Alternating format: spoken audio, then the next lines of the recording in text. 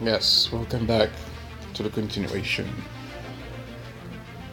God, when God does something and the Spirit of God is in the individual, the state, or the city, or the town, or the people, the bearing fruit takes place. The fruits of the Spirit, as I have explained before, which are 9 fruits of the Spirit, these are the manifestation when God is in something. If these fruits are not manifested, there's a question mark that arises,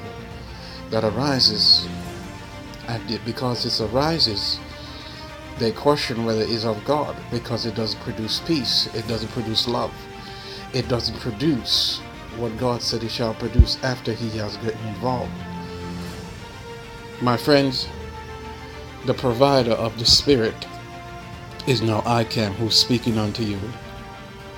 They lost the spirit of ICAM because they didn't worship it. They lost the spirit of ICAM because they didn't believe in Him. They lost ICAM defending them and protecting them because they never believed in Him. They doubted and killed their faith. They doubted and killed their salvation. They doubted and they didn't have Him no longer anymore.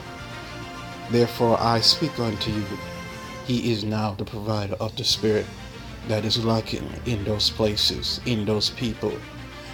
And when He is in you, you shall see the light of Him working through you.